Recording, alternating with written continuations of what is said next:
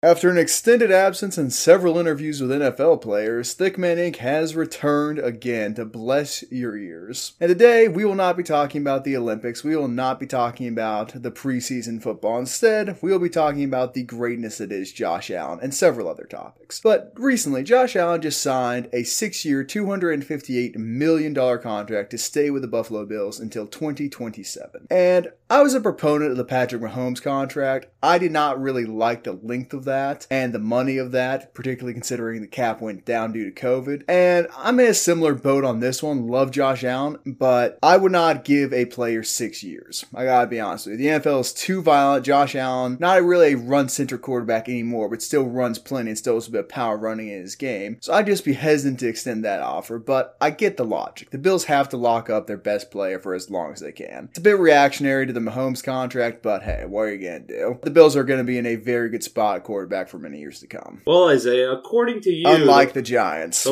last time we talked about the Patrick Mahomes contract, you seem to think immediately following a team signing a big contract with the quarterback, the team is going to go up in a ball of flames and they're going to cease to exist. Now, the Chiefs are still probably the best team in the AFC, and that has not happened. And I am a big fan of the Bills paying Josh Allen. Josh Allen getting one of the biggest bags in NFL history is well-deserved. I was very wrong about Josh Allen coming out of college, and I will admit that even through the first 2 years of his NFL career, I was one of his biggest haters. I called Josh Allen an absolute trash. I prayed when he was in the draft the Giants would not draft him, and I even felt validated in these beliefs when I saw him throw 12 interceptions and 10 touchdowns during his rookie season with a 52.8% completion percentage. And then in year 2, while he made improvements, he was still not very accurate. The whole time, Isaiah was telling me that Josh Allen was really good, was an incredible runner, and you did not seem to have any concerns about his accuracy struggles, and you kept telling me he was going to be really good. Turns out, that did happen. Are you done saying nice things about me? Are you going to get back to insulting me anytime here soon? This is an unexpected change of pace. I just dislike your hypocrisy. When we were talking about Patrick Mahomes, it was all, this is a terrible contract. Patrick Mahomes is selfish. Meanwhile, there are team-friendly aspects to the deal. And then when one of your favorite players in the NFL gets a massive For the contract, record, I never called Patrick Mahomes selfish. I called him smart. Also, that contract hasn't started kicking in yet. But when it comes to it being deserved, if anyone is even questioning that, we all love to talk about Patrick Mahomes and the numbers he puts up and what he does with his team. Josh Allen had virtually identical stats to him last year, and he really showed the ability, just like Patrick Mahomes does, to throw the ball from any angle, from anywhere on the field. And he just happened to lose to Patrick Mahomes in the AFC Championship game because his defense simply did not show up. Now, did he play the best? No, but his defense didn't show up and they lost the game. Overall, I think the contract was very well deserved.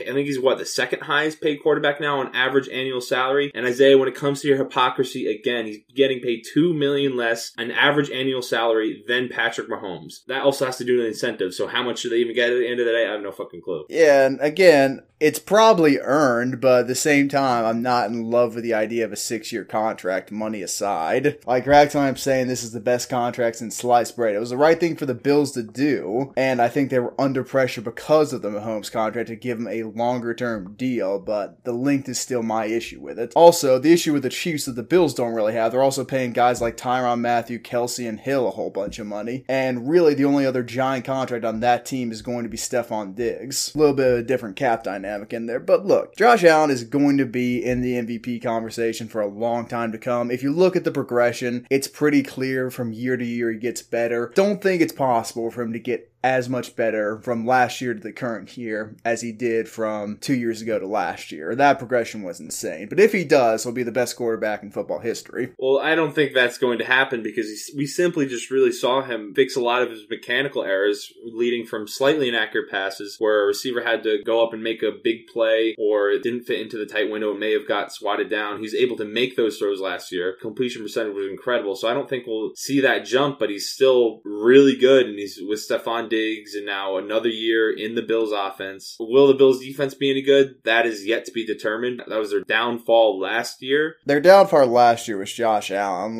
Don't sugarcoat it. I'm not going to. He did not play well in the AFC Championship game, but if you look at his career, much like his regular season performances, didn't make the playoffs his rookie year. His second year, he made the playoffs, had a few really high IQ plays in that game, had some really low IQ plays in that game. And then this year, last year, he got to the AFC Championship game, played great in the playoffs, dominated the first 2 rounds, but just couldn't quite get it done, choked a little bit against the Chiefs. I assume that while the numbers in the regular season won't progress, his playoff performance will progress, so expect to see much more of a duel next year between Patrick Mahomes. So are the Bills your Super Bowl favorite right now? Sure. Why not? Make it to the Super Bowl favorite. I think with my current progression, it's going to take 1 year of winning the AFC Championship game, then he's going to choke in the Super Bowl this next year, and then the year after he wins the Super Bowl. It's the only logical position. But by your logic in this, linear progression we're going off of, Josh Allen is going to be the GOAT, greatest quarterback all time within 6 years. That, or it's going to reset, and he's going to go from winning the Super Bowl to getting his team in position to make the first overall pick. It really could go both ways. Speaking of a team that went from being in a really good position to now possibly contending for the first overall pick, the Colts finally had an elite roster with talent all over their defense and all over their offense, one of the best offensive lines in the NFL. And I honestly think after the recent news that has come out about Carson Wentz and about Quentin Nelson, that they are going to struggle to win 7 games. And it's not, like I said, they have a good roster. It is simply just because of how hard their schedule is. I can't really see another team that has to deal with the schedule just as difficult as theirs. When you have the most important player on your roster get injured in Carson Wentz, the quarterback, and the best player on your team get injured in Quentin Nelson, your team is going to struggle, especially early. The first 5 weeks of the season for the Colts feel like guaranteed L's without Wentz, or Wentz just coming off injury whenever he's able to get healthy from getting that bone removed from his foot. The only games I think you'd be able to pencil in for them as wins during the regular season are the Jets, Jags, and Texans games. Maybe you can say the Raiders. Every other team on that schedule is a minimum 10-win team. Titans' offense is absurd. Dolphins have one of the deepest rosters in the NFL. San Francisco is always good with Kyle Shanahan back there, as long as a quarterback decides to show up for them. Rams, Seahawks, Tampa, Buffalo, and Arizona. I think you're crazy if you pencil any of these games in as wins for the Colts. Jacob Eason, I don't think Isaiah is leading the Colts to the promised land. He didn't exactly light things up in college. So if we're going off recent history, the Colts are not going to be a playoff team, and I think they're going to wind up with 6 or 7 wins. Well, it's okay to be a bit of a hater. First off, I don't know why I threw the Cards in there like they're going to do anything. That team goes as far as Kyler Murray takes him, and right now he's had one iconic play in his career and relative mediocrity on the air side since then. But Jacob Eason is a perfectly good quarterback, and he's got the additional benefit of being under Phillip Rivers for a year. That has to have helped him. Phillip Rivers is one of the best quarterbacks in NFL history, top 25 maybe. Great mentor, had the benefit of watching that system, and now he's had an entire 5-6 weeks now with Wentz out. You just have the keys to the castle, so to speak. So I think dismissing Jacob Eason is a big mistake. He's not eligible to win Rookie of the Year, even though he didn't really play that much last year, but he will be one of the phenomenal breakout players at the quarterback position this year. Better than guys like the illustrious Justin Fields. I'd say maybe better than Trey Lance, but probably about the same as Trevor Lawrence in terms of his production in his first year as a starter. We need to clip this so when it's the season starts and he gets pile drive and throws 6 picks in game number 1, or whenever he also plays the Rams, we can put this out there and get 1 million views on TikTok for how cold this take is. I mean, you can do what you want with that. You can also talk about the fact Quentin Nelson will be back by week 2, maybe week 1. They're out for the Apparently same time frame. I've heard from news sources that his rehab is going very well and that he's targeting a week 1 return. You can look that up if you want, but there's weight behind that. He will not be out as long as Wentz in all likelihood. But again, you're not really going to need to give Wentz the keys back to the offense. When you win, you do all right, though. They have a tough schedule, at least based off last year. But if they do go, say, 2-4, 3-3 in their first 6 games, why would you give the keys back to Carson Wentz, particularly when Jacob Eason will be playing well? They're not a doomed team. They suffer from being in a fairly good division, particularly with the Titans, and I think the Jaguars would be on the rise a little bit. I don't understand why you'd be so eager to just say, okay, season's lost, punt on. I think they could be a playoff team, particularly with the 3 wild cards. They're not going to win their division. But abandoning all hope, a bit overdramatic. They're going to be just fine. Well, I wouldn't. It's a big stretch to say their division's good. I mean, the Titans' offense is going to be incredible. The Titans' defense probably is not going to be all that great. The Jaguars are the Jaguars. They're coming off being the worst team in the NFL last year. Even with Trevor Lawrence, I don't see them going from, 1 win to all of a sudden a 10-win team. I don't see that happening. The Texans, if Deshaun Watson doesn't play, they may contend for the 0-win record with the Lions and the Browns. Well, you realize that Andrew Luck, when he was brought in, is the closest thing we've seen to Trevor Lawrence recently, and took a terrible Colts roster to 11 wins and 5 losses rookie year. There could be a real argument made, particularly in terms of leadership thanks to Tim Tebow, that Jaguars roster is better than that Colts roster was. So I think you dismissing them is a bit ambitious. They will not be a bad team. At worst, they'll be a mediocre team. It's a bit ambitious to call them a good division when probably every other division right now, before the season starts, you can make a very good argument is better overall than their division. They got 3 potential playoff teams. No, they don't. Yeah, Colts are a potential playoff team, and I think Trevor Lawrence might be good enough, particularly with the guiding mentorship of Tim Tebow and Urban Meyer, to get his team there. I don't think with how good the AFC is in general, like the AFC West, the AFC East, the AFC North, while I still hate the Steelers, I think the Colts are going to struggle, especially with how difficult their schedule is to make a playoff berth. Yeah, they'll struggle, but every team struggles to make a playoff berth unless you name the Kansas City Chiefs or the Buffalo Bills. It's going to be an uphill battle, but dismissing them saying they're a max 7-win team is a little bit comedic to me. They'll be just fine. So how many wins do you think they're getting? Given the 17-game season, which again, not a huge fan of that, I'll throw anywhere from 9 to, can't say 11 because that'd be insensitive, 9 to 12 wins. Somewhere in there. 9 to 12. I think 12 is very ambitious. I think 9 is somewhat reasonable, but even 9 wins, that's 9 and 8, that's not even really a good record anymore. Well, it's a winning record that, I don't know if that would make the playoffs most years. It's hard to tell, really. The one thing you can be sure of is you can't be sure of anything. So, news has broken since we last recorded a podcast that the illustrious Aaron Rodgers will not be going to host Jeopardy, mainly because they won't give him the job, and instead will actually be playing football for at least one more season in Green Bay. Now, he's bashing everyone in the organization who's not a player. He is making it pretty clear he does not want to be there, but still going to play a little football, so hey. Can't be good for morale, but what are you going to do? Now, Tristan seems to think that guarantees the Packers going back to the NFC Championship game, going to be another great Packers team, compete for a title, and I just don't see that. Now, you can say all you want that Aaron Rodgers is targeting the front office exclusively, but the way he's handled the holdout, the no-showing mandatory stuff, the missing calls from his coach, the refusing to communicate with everyone but the players, I think that does create a little bit of separation in the locker room. And you could say, oh, he's got all these logical reasons, he's vowed and all this, that, and the other, but still, he got 53 guys on the end of the day at the final team, and they're going to feel a little bit sly, particularly when Rodgers is getting the type of money that he is. And you're saying, okay, so are we not good enough for you? Were we not a good enough team built around you? You're the guy who chose not to run in the NFC Championship game, pal. There's going to be some resentment there from players, and it's not going to be unanimous, of course, because it never is, but the team's not going to be unified. Now, granted, I don't know if other teams like the Vikings or the Bears will be unified, but I feel like they got a lot better chance of doing that than the Packers do. So I think the Packers might sneak into the playoffs, but the division's definitely going to go to the Vikings, unless Kirk Cousins does what he did at the start of last season again and lose them the first 4 games or so. Well, for my unique insight after speaking to Kevin Carter about what it's like when there's contract negotiations and they're kind of blown up in the media, I get to talk to these high-profile former NFL players, Isaiah, and he basically alluded to the fact that it's kind of bullshit, the dysfunction they talk about within the roster, within the organization from a player standpoint, and it's really the organization trying to leverage the media against Aaron Rodgers. So, do I think that's really going to happen? No, and I think the other teams in that division are more flawed. With Mr. If I die, Kirk Cousins, I get the feeling there may be a forfeit in there for the Vikings, or just because of the curse that seems to plague the Vikings organization, some other series of unfortunate events may befall them. The only savior that the Vikings ever had, they decided to ship off to Buffalo with the Minnesota Miracle and Stephon Diggs, who's now over there with Josh Allen. And I understand why, I'm not saying you, I'm just Vikings fans and people in general, think they have a chance at winning the division, from Dalvin Cook being back there to their receiving core. But Aaron Rodgers is still coming off an MVP season. The drama seems to have distracted people from that fact. He's had one of the best years of his career. He's still the king of the division. Since 2011, he's only lost the division 3 times. One of those times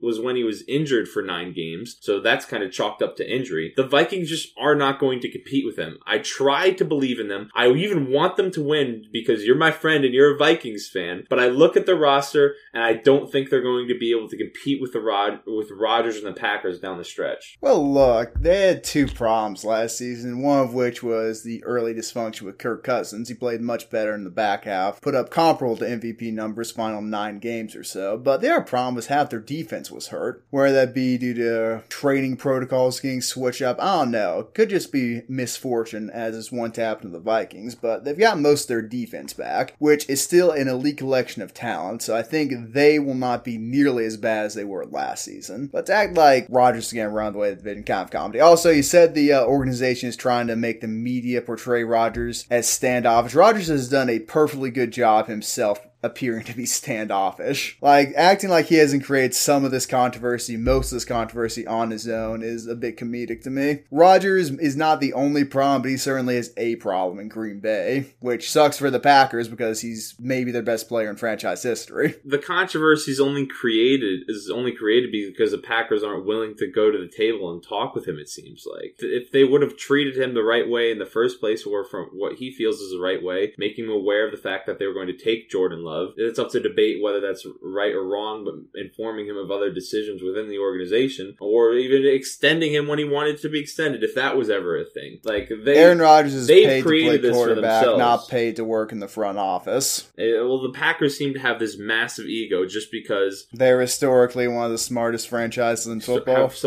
it's not. not every team gets Brett Favre and then Aaron Rodgers back-to-back for 20 years, leading him to have, I think, the best... This could be completely wrong, but had to have the best record over that time period, or something like that. Well, they were already an historic team before Brett Favre showed up, one of the greatest early teams in NFL history, so they can have a bit of an ego. But look, the Packers are going to do what the Packers do. Rodgers has sown some seeds of dissent in that organization. Will they be uprooted this current season? Hope so. I'd like them to win, but slight transition. I think you and I can both agree. As much as I love biting kneecaps, Dan Campbell's Lions aren't going anywhere. You can tell it's a bad team when we're calling them Dan Campbell's Lions instead of Jared Goff's Lions. Exactly.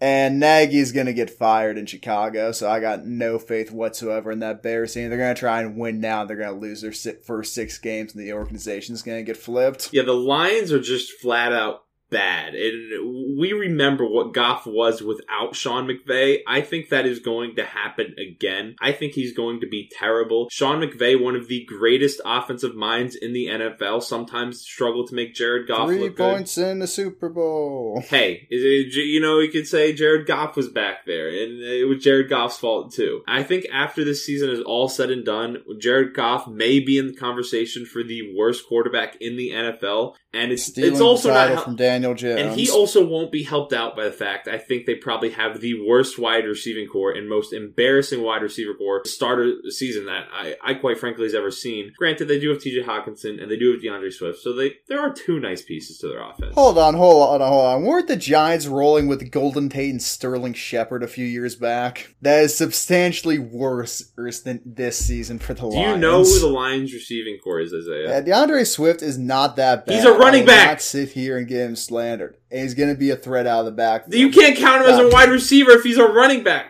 He's going to be a receiving threat. But look, the Lions going to be pretty terrible. They might get themselves a high pick, which is fine. The Panthers were like this last season, and they just kind of accepted, okay, we're bad. Their starting wide receivers are Tyrell on their depth chart right now. Now, if someone else comes up from the wings for 3rd string listed right now, the starting wide receivers are Tyrell Williams, Brashad Perryman, and Quintez Cephas. I don't know how you say that. It's Cephas. But that's just not good, okay? To be fair, Brashad Perryman was kind of getting handcuffed by the incompetence that was Sam Darnold and Adam Gase, so he might actually be pretty real. Well, he was drafted by the Colts and did nothing there, so... A lot of wide receivers don't do much with the Colts. Anyway, let me voice my opinions quickly on the Bears. I think the Bears are going to be very middle of the road. I think Matt Nagy and the front office has failed that organization constantly over and over again. I think Andy Dalton, it looks like, will probably start the season. He's going to be underwhelming, especially with Matt Nagy calling the plays. And while I love Justin Fields, I simply question his ability to be successful under Nagy immediately. I think there may be some growing pains whenever he is able to start. I think the Bears have a lot of solid pieces on defense, so their defense is always good, from Eddie Jackson to Khalil Mack, Allen Robinson on their offense, Cole Kmet's a decent tight end. They have good pieces. I think they'll be middle of the road. I don't think they're going to be all that great, mainly because of the coaching staff and new rookie QB and whatever Andy Dalton is. They also had the illustrious man to set off the slime cans during the Nickelodeon Bowl with Jimmy Graham there. But no, their O-line sucks, which isn't getting talked about enough, so that can't be good for a young quarterback. It's why Fields is a better day one option than Dalton, because Dalton can't run for his life that well, and Fields can. Oh no, they're just going to be bad. I don't think they'll be that bad. I think they'll be the third best team in that division. But yeah, well, when your competition for fourth best is the Lions, it's not much. I feel like me and you also were very high on the Vikings last year. Correct me if I'm wrong, or we were lower on the Packers, and then I think the NFC North was low completely opposite of what we thought but last year. So I don't know if we're ever going to get the NFC North right. I still hold that we can't really effectively predict injuries. Like, that's a hard thing to get right. Some teams have a pattern. Like, I'm going to let you viewers in on a little secret. The Eagles are going to yet again struggle with injuries this year. Like 5 of the Vikings' 7 best defenders going down due to injuries. What are you going to do? Yeah. Oh yeah, this is a very important topic which was brought up before we started recording, and Tristan is wrong yet again on it, so I'm going to have to enlighten you folks. He seems to believe that hot dogs are not sandwiches when they very clearly are. How are hot dogs a sandwich? It's one, like a sausage or whatever you want to call it, in between a bun. When you think of a sandwich, you think of... Hey, Tristan, I want you to go to Subway real quick and tell me, hey, do they cut their bread in half before they put the condiments in? Or Alright, one think of piece? any sandwich shop, or even any deli. Are you able to ask for a hot dog there? There are plenty of delis you can ask for a hot dog at. That is a terrible argument to I don't know any delis on. off the top of my head, and if we're talking about in North Carolina where we're at, there's no way you're going to be able to get a hot dog on a bun in Subway, Jimmy John, like any of these places. Are you saying that Subway is a deli? No, it's a sandwich place. I said deli or sandwich places. I know a few delis you can get a hot dog there, but look, it's in between. Is a filling in between pieces of bread, which is not fully enclosed by bread. It depends. It also for our probably not living in the state of New York viewers. A deli down in North Carolina is in the supermarket where you get your cold cuts, and obviously you're going to be able to get hot dogs. They got a few specialized delis out here. A little bit disrespectful to the deli industry in North Carolina. But it's not the same thing. New York elitism, what else is new? The delis down here are not the same thing as in New York. So in my head, I'm talking about, New York delis. Yes, our delis aren't run by the mafia. Oh, okay. Forget about it. Okay, pal. But no, a hot dog is clearly a sandwich. It's in between. It's a filling in between bread, which is not fully enclosed. How would you feel, Isaiah, if someone walked up to you and asked if you wanted a sandwich, and you said yes, given no other context, and then they give you a hot dog? I'm not going to complain about free food, Tristan. I've seen you. You shouldn't either. See, Tristan, you're under the misconception. We're talking about squares and rectangles here. The hot dog is the square. Like, all hot dogs are sandwiches. Not a hot dog, I'm of course speaking to you, is the entire package, not just the sausage/hot dog in the middle. Confusing naming there, but not all sandwiches are hot dogs. It is pretty clearly though a sandwich. Not all sandwiches are hot dogs. No fucking shit. Because a hot dog isn't a sandwich. It's pretty clearly a sandwich, Tristan. What do you define a sandwich as? When I think of a sandwich, I think of 2 pieces of bread, whether it be a roll or whatnot, with cold cuts in between, with your cheese. Why they gotta be cold, though? What? You never had a hot sandwich? No, you don't call them hot cuts. Is peanut butter and jelly a sandwich? Yes. So why isn't a hot dog a sandwich? Is a hamburger a sandwich? A hamburger's a hamburger.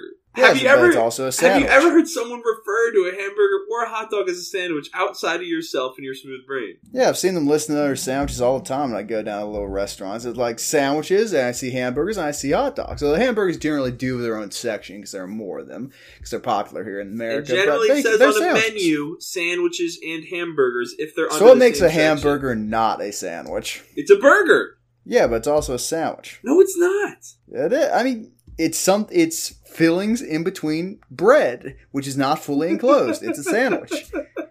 Tristan, I'll put it to you this way. If you had 3 pieces of bread, you have a bread sandwich. There's nothing connecting the bread. Well, if you put the bread in a stack, you've got a bread sandwich. I think if you put mayo in between the stacks or like some other condiment, it could be considered a ketchup sandwich. Okay, so let's say you got 3 pieces of bread. You got 2 pieces of white bread and 1 piece of wheat bread. You put that wheat bread in the middle. Is that a bread sandwich? No, it's more of a sandwich than 3 pieces of the same bread, but it's not a sandwich. Technically, loaves of bread. Because I feel like the bread is like the bread is the shell. So I don't know. I mean, it can be a shell sandwich. A shell sandwich. Anything, Tristan. Anything inside bread which is not fully enclosed, because that gets you into the burrito territory. I think we can both agree burritos aren't really sandwiches. I don't know. A burrito might be a sandwich. No, I think wraps are close to sandwiches, but not exactly. How are wraps close to sandwiches, but burritos aren't?